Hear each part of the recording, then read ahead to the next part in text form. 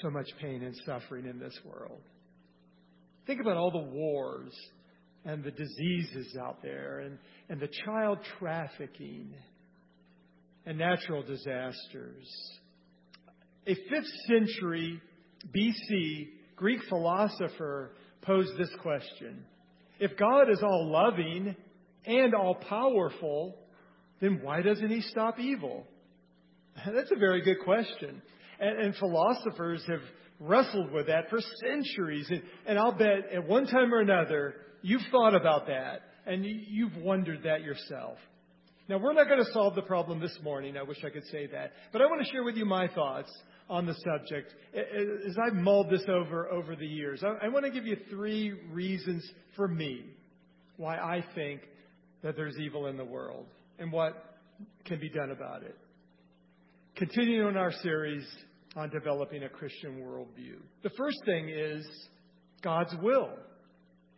He allows it.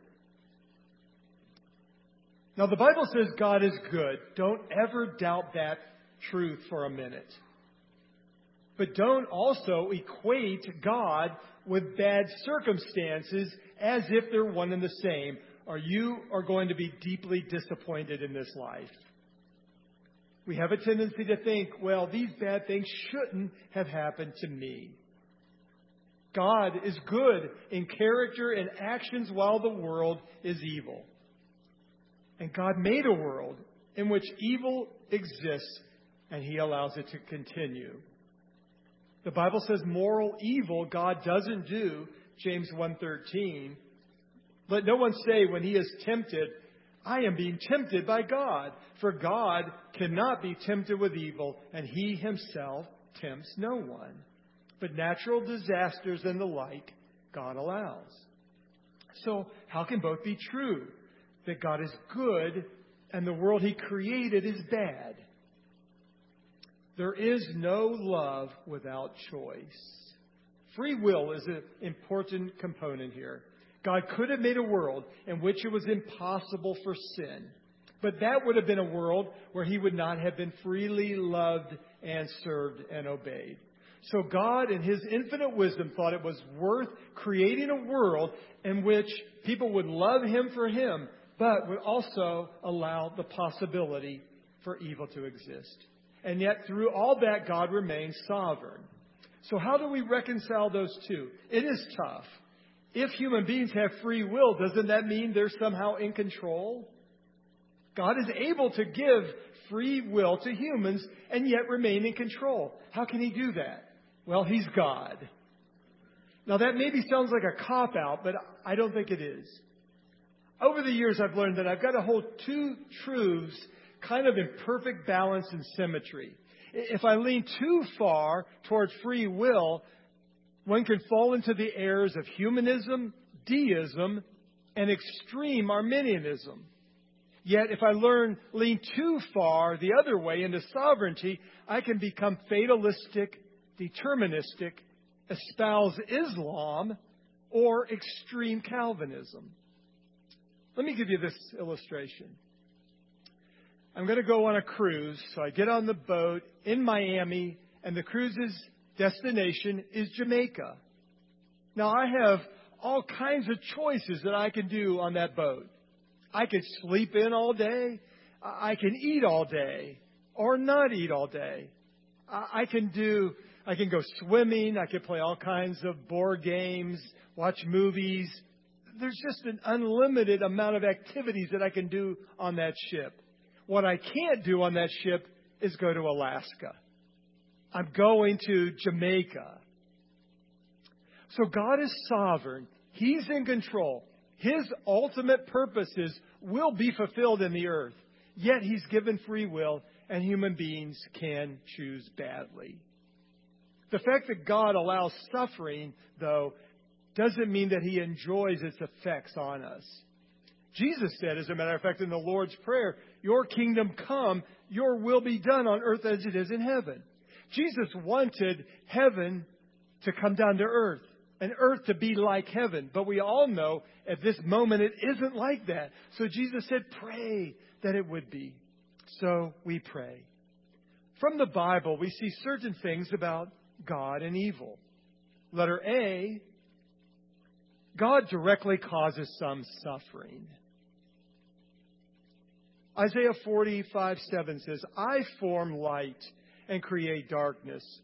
I make well-being and create calamity. I am the Lord who does all these things. The Bible says that God sends judgment and He disciplines His children. Letter B, God has compassion for all. 2 Corinthians 1:3-4. Blessed be the God and Father of our Lord Jesus Christ, the Father of mercies and God of all comfort, who comforts us in all our affliction. See, we go through hard times, so that we may be able to comfort those who are in any affliction with the comfort which we ourselves are comforted by God. So we go through hard times in life so we can draw on God and call out to Him. And He comes and He ministers to us. So then when we see other people going through similar things, we come alongside them and we know and we understand and we can pour out God's love on us. God is thus able to use us in a greater capacity than He would have been able to had we not gotten through that hard time. Letter C, God cares for us in our suffering. 1 Peter 5:7, casting all your anxieties on Him because He cares for you. Please remember that when you're going through a hard time and you feel like you're all alone and you're suffering. And where is God? He's there and He's caring for you. You absolutely can trust the one who loved you enough to send His own Son to die on the cross for you. And letter D, one day He'll put a stop to all evil. It says in Revelation 21:3-4, and I heard a loud voice from the throne saying, behold, the dwelling place of God is with man. He will dwell with them, and they will be His people, and God Himself will be with them as their God. He will wipe away every tear from their eyes, and death shall be no more. Neither shall there be mourning, nor crying, nor pain any more, for the former things have passed away. See, we can rejoice in that. God is going to someday make all things right and end all evil. A second reason why there's evil in the world is Satan's influence. He inflicts it. He's the master of disaster, the king of sting. He is an evil being that opposes God and everything that is good. He takes what a good God has made and ruins it and perverts it. Let me give just a brief bio on Satan, our enemy. He was created a supernatural being in heaven, perhaps the highest ranking angel. A lot of theologians think he may have been the worship leader in heaven based on passages like Isaiah 14 and Ezekiel 28.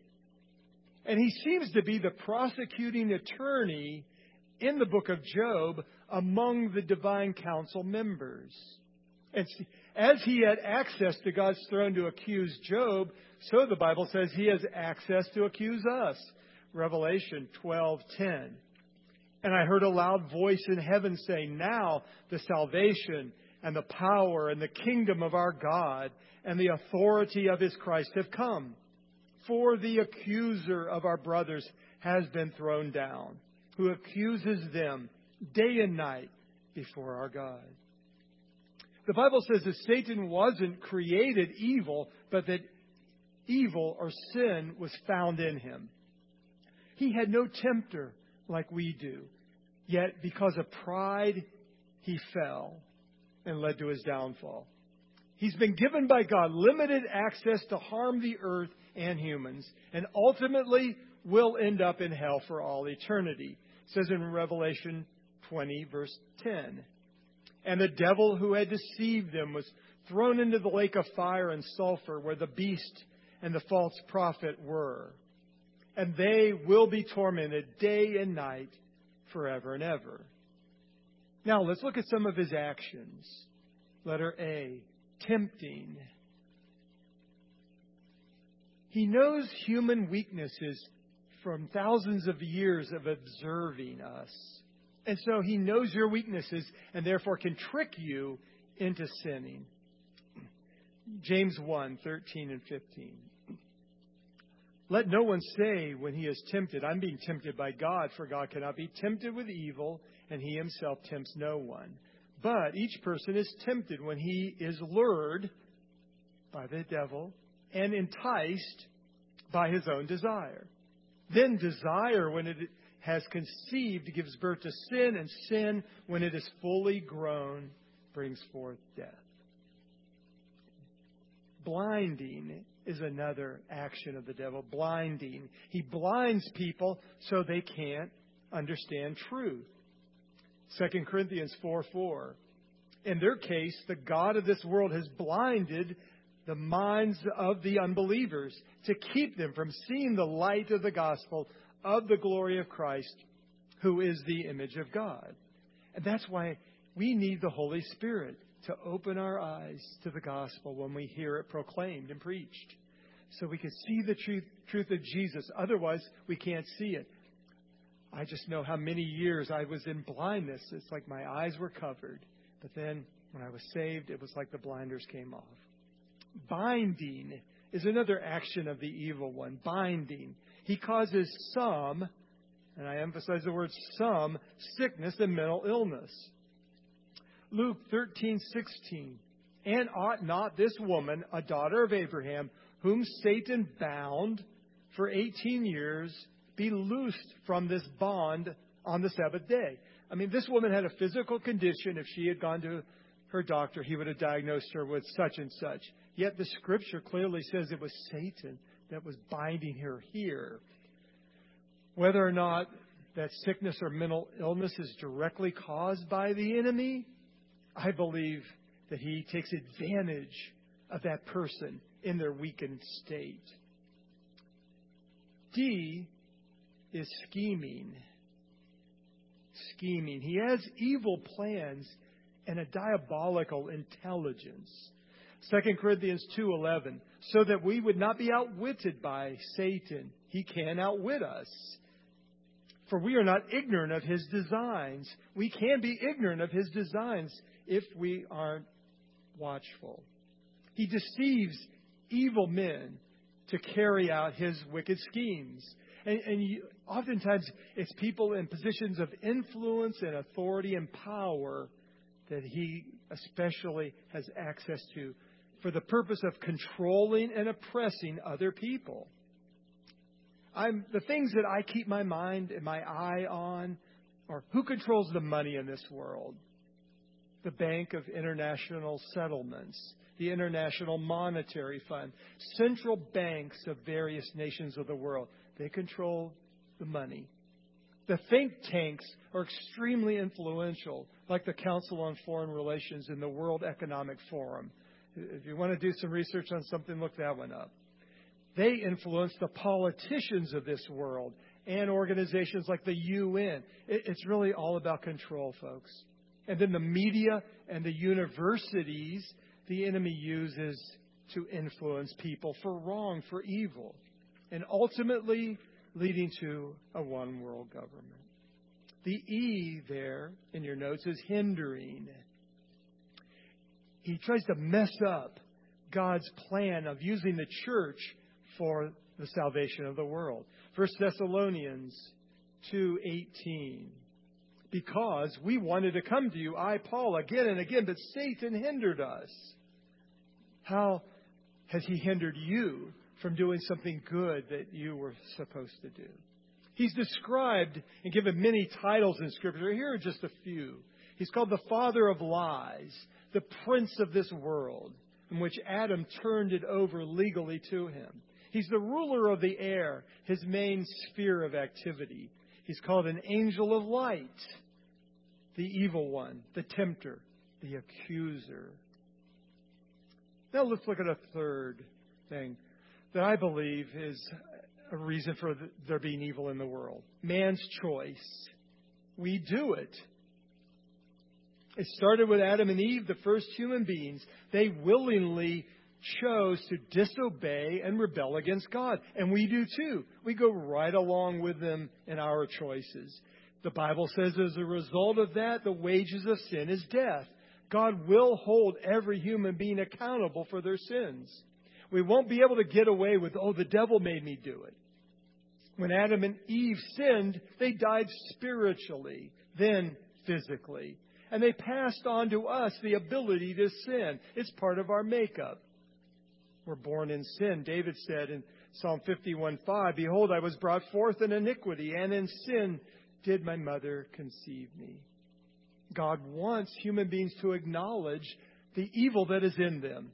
In Romans 3:9-12, what then? Are we Jews any better off? No, not at all. For we have already charged that all, both Jews and Greeks, are under sin. As it is written, none is righteous. No, not one. No one understands. No one seeks for God. All have turned aside. Together they have become worthless. No one does good, not even one. Yet, if you ask every human on this earth, they would say, yeah, I'm a good person. I'm good. Now, I know I've shared this before, but this is such a powerful example of this to me. The famous Stanley Milgram experiments that took place at Yale University in the 1960s, where Milgram took people off the street to participate in his experiment. And the experiment is, would you shock strangers? Here was a doctor in his white outfit, his white coat, an authority figure person telling you to shock someone. And the people who were strapped in the electric chairs, or what looked like electric chairs, were actors paid by Milgram for this experiment. So they weren't being pained and hurt at all, though it looked like they were because they were pretty good actors. 90% of the participants in the experiment, brought in off the street, said at the beginning, I would never shock anyone. 100% of them did. 80% to intense levels of pain on the dials, and 65% to fatal levels. To me, that helps explain Nazi Germany. How a group of people, good Germans, who were brought up with Beethoven and Bach and Luther, would exterminate 6 million Jews. So again, I think we come back to the question, so why doesn't God stop Satan and evil? Well, He already has to some degree. Look at Colossians 2:15. He disarmed the rulers and the authorities and put them to an open shame by triumphing over them in Him. There is so much more that happened on the cross than we can fully comprehend. A great mystery there. Before the cross, it seems like when a godly person died, that Satan held them captive in the underworld. But Jesus said His resurrection set them free. And since the resurrection, believers in Christ who died go directly to be with Him. Think about this. If God had destroyed all evil, then He would have had to destroy us too, because we've all done evil. But God is patient. God is kind. God waits to judge. 2 Peter 3:9. The Lord is not slow to fulfill His promise, as some count slowness. He's patient toward you, not wishing that any should perish, but that all should reach repentance. We say, God, judge that person, destroy those evildoers, but He gives time and mercy so they too might repent because He loves them. And He doesn't want to display His great wrath. An example is Nineveh in Jonah chapter 3, verses 9 and 10, where I think this is the king of Nineveh who says, who knows, God may turn and relent and turn from His fierce anger so that we may not perish. When God saw what they did, how they turned from their evil way, God relented of the disaster that He had said He would do to them, and He did not do it. Also, God is with us in our suffering. 2 Corinthians 5:21.